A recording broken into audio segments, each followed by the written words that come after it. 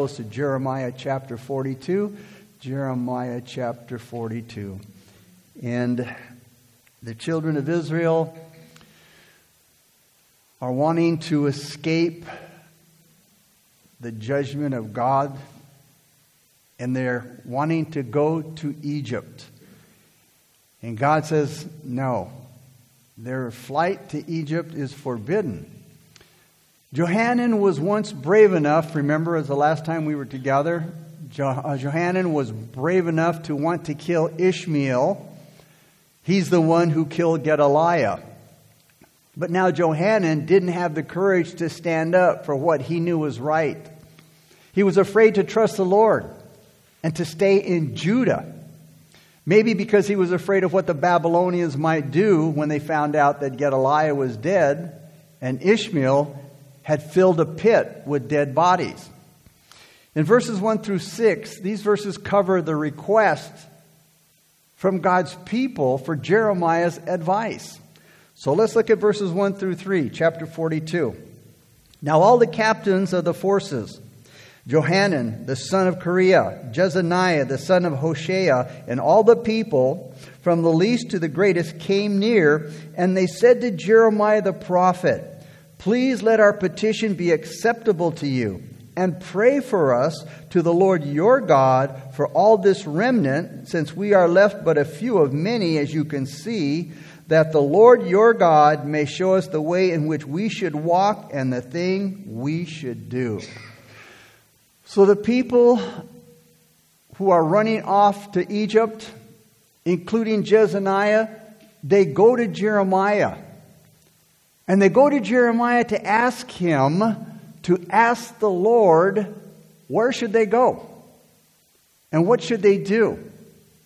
And this is something that we all should do when we don't know where to go or what we should do. And even though the people were being deceitful, there's no better place to go for guidance than God. God is omniscient. He's all-knowing. He's all-wise. And He'll give us the best guidance in life. And the psalmist said in Psalm 48:14, "For this is God, our God forever and ever. He will be our guide even to death." Today we can get His guidance through His Word, the Bible, and through prayer. Seeking guidance for our life from the world's counselors is the wrong place to look for guidance. The world's counselors ignore God. They don't involve God in their counsel. They don't involve His Word. And when you get counsel that ignores God, that doesn't involve God and His Word, you can't give, good. They can't give good guidance about life to anyone. And it results in total confusion and chaos. Every person needs to know where they should go, where they should live, where to go to school, where to go to church, where to work, who to marry. And God has the answer. And we need to go to Him for answers to life. Remember earlier, Jeremiah had been hated and persecuted, but now all the people from the least to the greatest came to him here. They all looked to Jeremiah now because they had an important request. They wanted Jeremiah to listen to their petition. And they asked Jeremiah, notice in verse 3, they said, "Jeremiah, pray to the Lord your God, that the Lord your God may tell us the way in which we should walk and the thing that we should do." And it's sad that the people hadn't listened to Jeremiah for 40 years. And if they had listened to the warnings that he gave, it could have saved the nation. But they weren't being sincere about their request here. Because in chapter 41, verse 7, it says they already decided to go to Egypt. They only wanted Jeremiah's confirmation and blessing on their plans. You see, it's very easy to make your own plans and then try to get God's approval of them. Their request to Jeremiah sounded sincere. "Oh, Jeremiah, we're coming to you because, we want you to seek God for us as to where we should go and what we should do." But there was deceit in the leaders' hearts, including Johanan's. Because they had already made up their minds they were going to go to Egypt. And they were hoping that Jeremiah would say, hey, that's all right. I agree with you guys. You know, sometimes God's people take this phony attitude in wanting to know God's will. Instead of honestly seeking God's will, they will go from pastor to pastor asking for advice, hoping that they'll find somebody who will agree with their hidden agenda. Look at verse 4. Then Jeremiah the prophet said to them, I have heard. In other words, I have heard what you want. Indeed, I will pray to the Lord your God according to your words, and it shall be that whatever the Lord answers you, I will declare it to you, and I will keep nothing back from you. They went to Jeremiah because they knew Jeremiah would tell them the truth. Anybody who is making an effort to speak for God, no matter how they do it, whether it's from the pulpit, on the radio, through literature, they need to put aside all attempts at trying to be slick and subtle. They need to give the Word of God without trying to be clever and without trying to say nice and pleasing words to the people. When the pulpit's goal is to just say happy things and ignores the negative things, it becomes weak. And it becomes only a platform to tell the people what they want to hear. Paul told Timothy in 2 Timothy 4:3-4, the time will come, and it's already here, the time will come when they will not endure sound doctrine, but according to their own desires, because they have itching ears, they will heap up for themselves teachers, and they will turn their ears away from the truth and be turned aside to fables. This is why the Word of God has become extremely weak today. And it has no message today. But when the pulpit can give out God's Word like Jeremiah did, holding nothing back and letting it say what God means for it to say, then the Word of God will become effective again in our day. So Jeremiah agreed to pray to the Lord. And he assured the people, he says, I'm going to go to the Lord on your behalf, but when I hear from the Lord, I'm not going to hold back anything from you. But his words suggest that they weren't going to like what he was going to tell them. Verses 5 and 6. So they said to Jeremiah, let the Lord be a true and faithful witness between us, if we do not do according to everything which the Lord your God sends us by you. Whether it is pleasing or displeasing, we will obey the voice of the Lord our God, to whom we send you, that it may be well with us when we obey the voice of the Lord our God. So they said to Jeremiah, may the Lord your God be a faithful witness against us. And if we refuse to obey whatever he tells us to do, whether we like it or not, we will obey the Lord our God, to whom we are sending you with our plea. Because if we obey, everything will turn out to be okay for us. I mean, did they not sound really sincere? Oh, Jeremiah, we will do whatever God says we're supposed to do. Whether we like it or not, man, and the Lord can punish us if we don't obey him. You know, it's hard to understand why their vow to obey sounded so sincere. But when they were tested, they wouldn't obey. Maybe they felt pretty sure that God was going to go along with their plan. And in verses 7 through 22, now Jeremiah tells the people exactly what God says they're to do. So let's look at verses 7 through 10. And it happened after 10 days that the word of the Lord came to Jeremiah. Then he called Johanan the son of Kareah, the captains of the forces which were with him, and all the people from the least even to the greatest. And he said to them, thus says the Lord. So here comes the answer. The God of Israel, to whom you sent me to present your petition before him, if you will stay or remain in this land, then I will build you and not pull you down, and I will plant you and not pluck you up. For I relent concerning the disaster that I have brought upon you. So verse 7 gives us some helpful insight into the nature of biblical prophecy. Jeremiah couldn't set the time for getting the answer to the prayer from God. We can't set that time. Nor did Jeremiah say anything to the people until he was sure he understood what God told him. Jeremiah had to wait 10 days before the Lord answered his prayer. And sometimes they'd be happy if it was just 10 days, but sometimes it's 10 weeks, 10 months, we don't know. God, in his due time, answers prayer. The waiting period teaches us some things, though. First, it reminds us that we don't learn everything all at once. You don't learn and understand the Bible in just a few days of studying it. It takes many days. It takes years to build up your knowledge and understand the Word of God. And the waiting time that God, makes us wait, also tests our devotion. How many times do we say, I'm tired of waiting. I'm just going to go. I'm just going to do it. I'm just tired of waiting. So it tests our devotion. It tests our dedication to God's Word. Waiting is a big test of our devotion. And if we're not willing to spend a lot of time studying God's Word in order to learn it better, we're not going to learn it very much at all. To learn the Word of God takes a lot of patience, like it did here with Jeremiah waiting for the answer to his prayer. And after 10 days, the answer comes to Jeremiah. God doesn't enlighten the minds of the disobedient. He enlightens the mind of those who are obedient. If you want to understand the Word of God better, then obey it better. Jeremiah was loyal to the Lord, but most of the other Israelites were not. Jesus said this in John 7:17.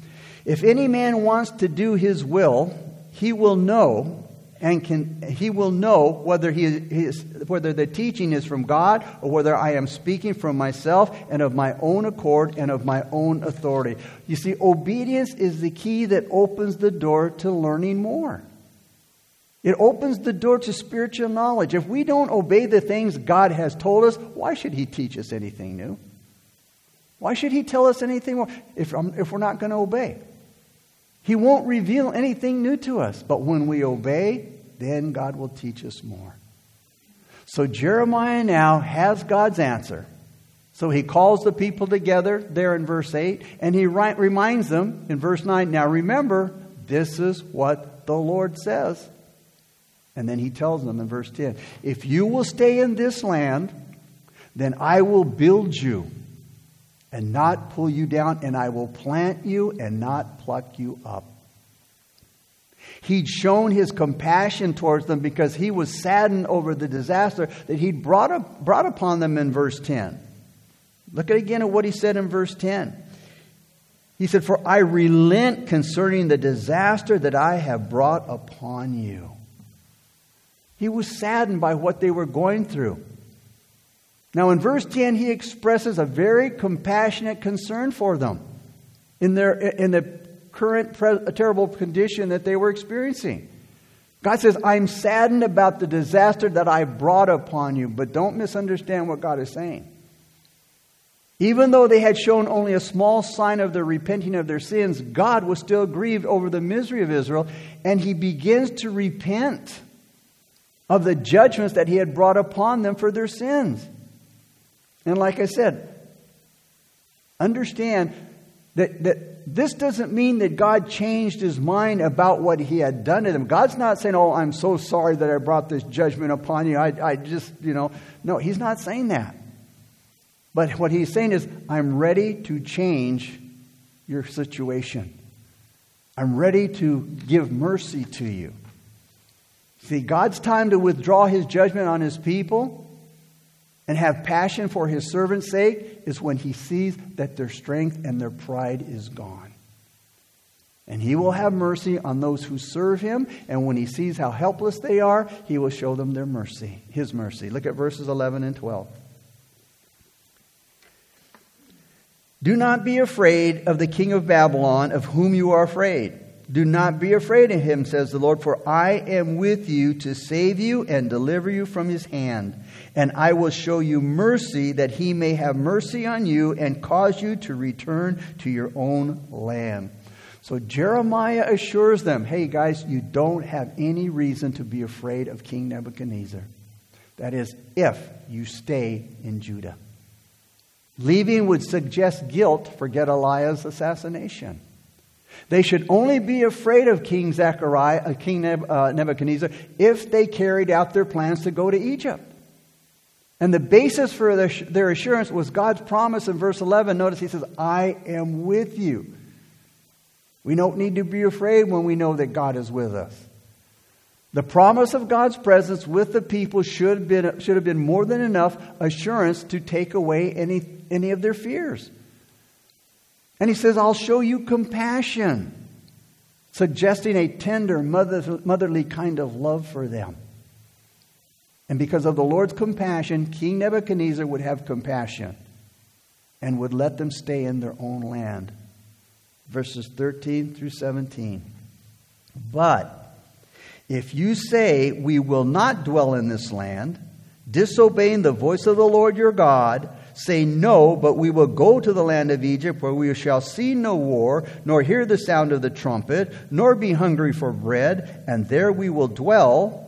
Then hear now the word of the Lord, O remnant of Judah. Thus says the Lord of hosts, the God of Israel. If you wholly set your faces to enter Egypt and go to dwell there, then it shall be that the sword which you feared shall overtake you there in the land of Egypt. The famine of which you were afraid of shall follow close after you there in Egypt, and there you shall die. So shall it be with all the men who set their faces to go to Egypt to dwell there. They shall die by the sword, by famine, and by pestilence. And none of them shall remain or escape from the disaster that I will bring upon them. So Jeremiah here warns the people about the consequences of not staying in Judah and running off to Egypt. If they insisted on going to Egypt, hoping to escape war and hunger, they were making a huge mistake. And remember, Egypt is always a type of the world. And when they left Egypt, remember, they were crying out, oh, how terrible it was back in Exodus. And God delivered them from Egypt. And Moses took them, across the Red Sea. And when that Red Sea closed up behind them, it was symbolic of saying, you're never to go back there again.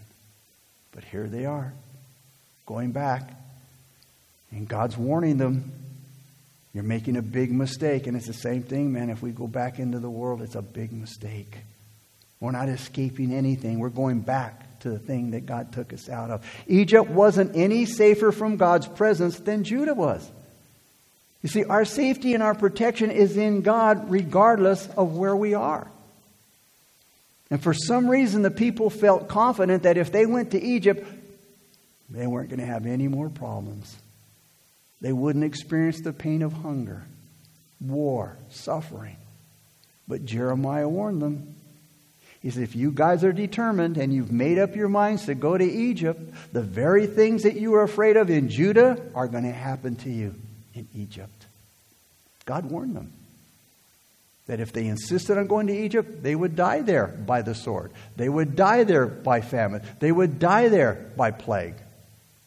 And what they hoped would be a life of freedom and ease there in Egypt would only bring hardship and death to them. Remember, if you reject what you know to be the will of God, always invites disaster. Listen to what Paul said in Romans 6:16. He says, don't you realize that you become the slave of whatever you choose to obey? You can be a slave to sin, which leads to death, or you can choose to obey God, which leads to righteous living. The illustration of the master and servant that Paul uses here in Romans 6:16 is pretty obvious. Whatever you yield to, whatever you turn your life over to, becomes your master. Before you were saved, you were and I was the slave of sin. Sin was my master. It was our master in the world. And now that you belong to Jesus Christ, you are freed from that old life of slavery and you're made the servant of Jesus Christ. And in Romans 6:19, Paul suggests that the Christian ought to be as excited about yielding to the Lord as he was in yielding to sin. A man once said, I want to be as good a saint as I was a sinner. I was a good sinner. We can all probably look back at those days and say, I was a pretty good sinner. The unsaved person is free from righteousness. But their bondage to sin only leads them further and further into slavery to that sin, so that it becomes harder and harder to break free and to do what's right. Sin is a cruel master. No mercy. Look at verse 18. For thus says the Lord of hosts, the God of Israel, as my anger and my fury have been poured out on the inhabitants of Jerusalem, notice, so will my fury be poured out on you when you enter into Egypt, and you shall be an oath, an astonishment, a curse, and a reproach, and you shall see this place no more. God's wrath has already been poured out on Jerusalem. And he says, just as my anger and my fury have been poured out on Jerusalem, they're going to be poured out on you when you go to Egypt. And you'll be a target of damnation, horror, cursing, and mockery. And you'll never see your homeland again. You know, it seemed like they just didn't learn any lessons from Jerusalem's punishment, what they experienced in Jerusalem.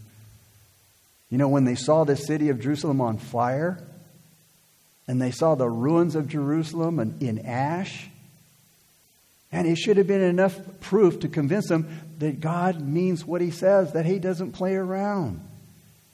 Ever since Abraham's lapse of faith in going to Egypt in Genesis chapter 12, the Jews had a tendency to follow Abraham's example. Several times during the wilderness years, whenever they had a trial or a testing, the Israelites talked about going back to Egypt. Oh, the leeks and the garlics, we had it so much better there. Actually, this was their cry at Kadesh Barnea when they refused to enter the promised land. Oh, let's go back to Egypt. During the final years of the kingdom of Judah, there was a strong pro-Egyptian group in the government, because Egypt seemed to be the closest and strongest ally to them.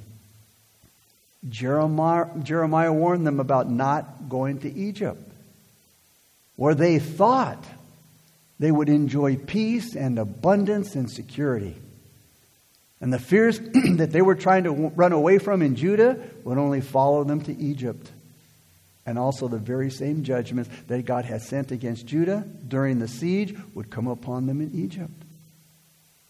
You know, it doesn't pay to disobey God.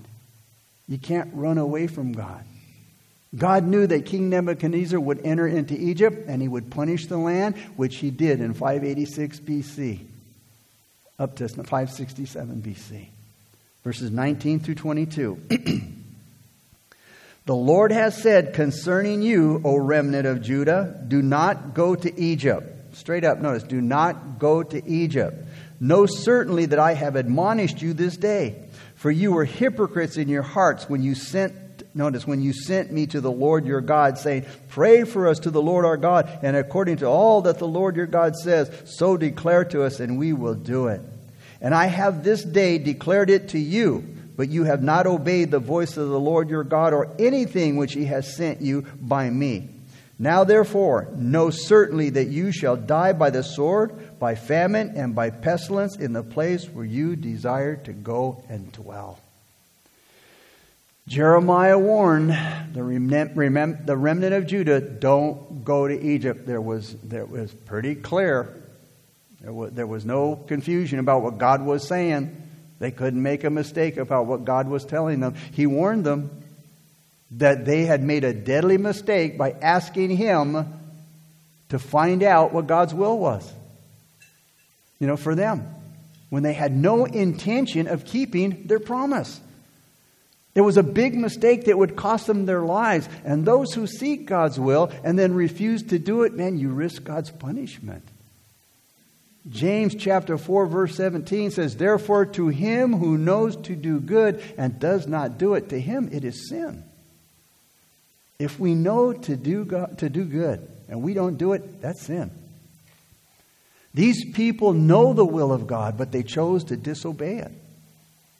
This attitude suggests pride, because a person says to God, you know, I know what you want me to do, but you know what? I'm choosing not to do it. I really know more about this than you do, Lord. Peter said in 2 Peter 2:21, it would be better if they had never known the way to righteousness than to know it and then reject the command they were given to live a holy life. You know, why is it that people who know the will of God deliberately disobey it? A big reason is pride. Man likes to boast that, he's in control. Hey, I got this. I'm the master of my fate. I'm the captain of my own soul. Man has done so many great things that he thinks he can do anything. And another reason is man's ignorance about the nature of God's will. He acts as though the will of God is something that he can choose to accept or reject. When in reality, the will of God is not an option. It's an obligation. We can't just take it or leave it. We can't just say, okay, maybe so. He's the creator. We're the creatures. We have to obey him because he's the Savior and Lord, and we're his children and servants. We have to obey him. Paul said in Romans 14:7 and 8, for we don't live for ourselves or die for ourselves. If we live, it's to honor the Lord, and if we die, it's to honor the Lord. So whether we live or die, we belong to the Lord. Paul's words here, none of us lives to himself and no one dies to himself, means that no Christian, not one of us, should serve his own desires in life. Not one of us should presume upon our own will or live according to our own understanding or our own feelings. The Christian is always governed by their relationship to the Lord. So we could put it like this. No Christian lives or dies for their own benefit or for their own pleasure. And this is necessary for Christian living. But the problem with us is that we get so occupied with the details, that we forget the biggest principle of all, which is that we are to live entirely from life to death to his glory and to his praise. And not for ourselves. And this is one of the basic differences between the Christian and the non-Christian. And many times the Christian lives and does like the non-Christian. Every other person, all non-Christians are living to please themselves. And they live according to what they think is right in their own eyes. But the first thing that's true of Christians is that they stop doing that. And they now live to the Lord. And Paul points out that this principle is to govern even our dying. Now we're probably more likely to forget this second viewpoint more than the first. Yeah, we know we're to live unto the Lord.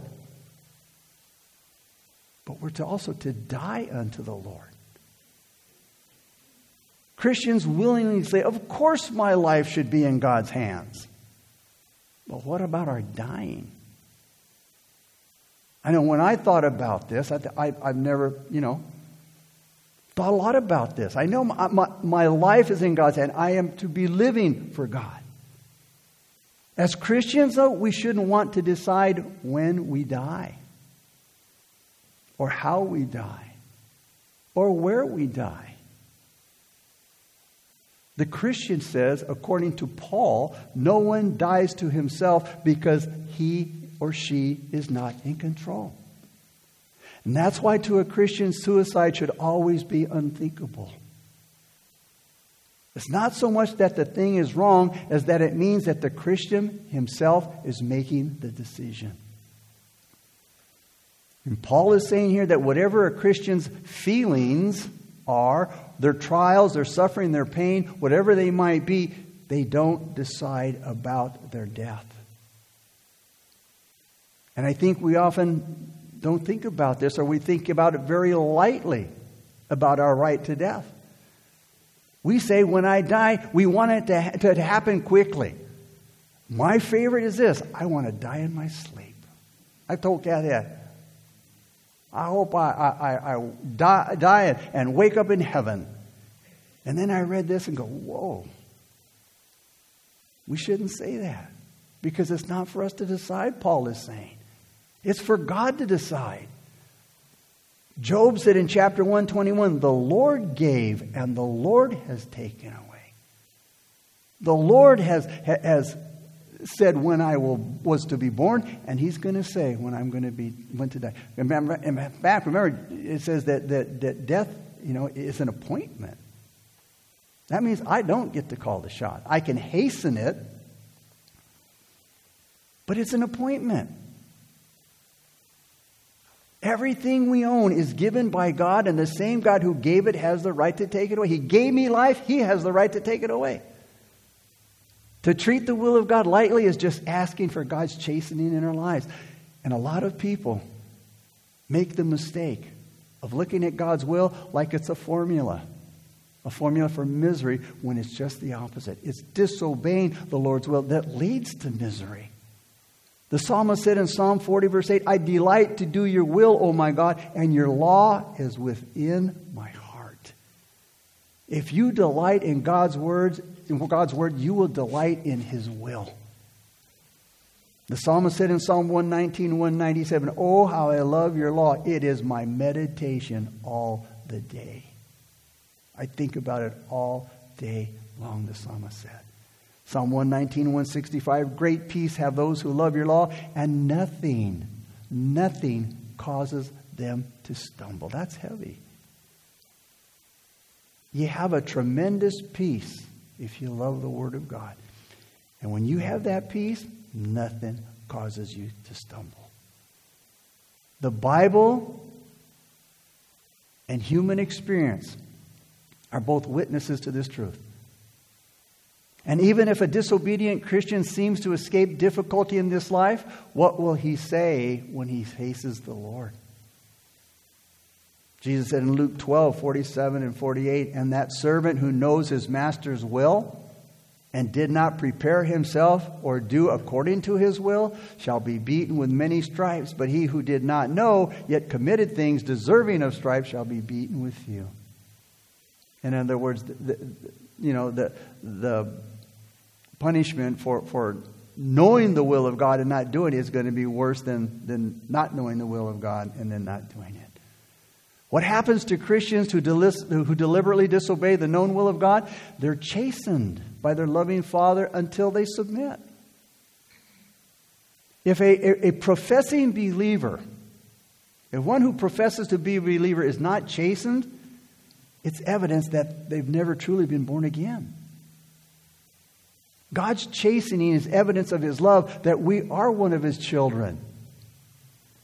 His chastening is not that He hates us. It's evidence that we're one of His children.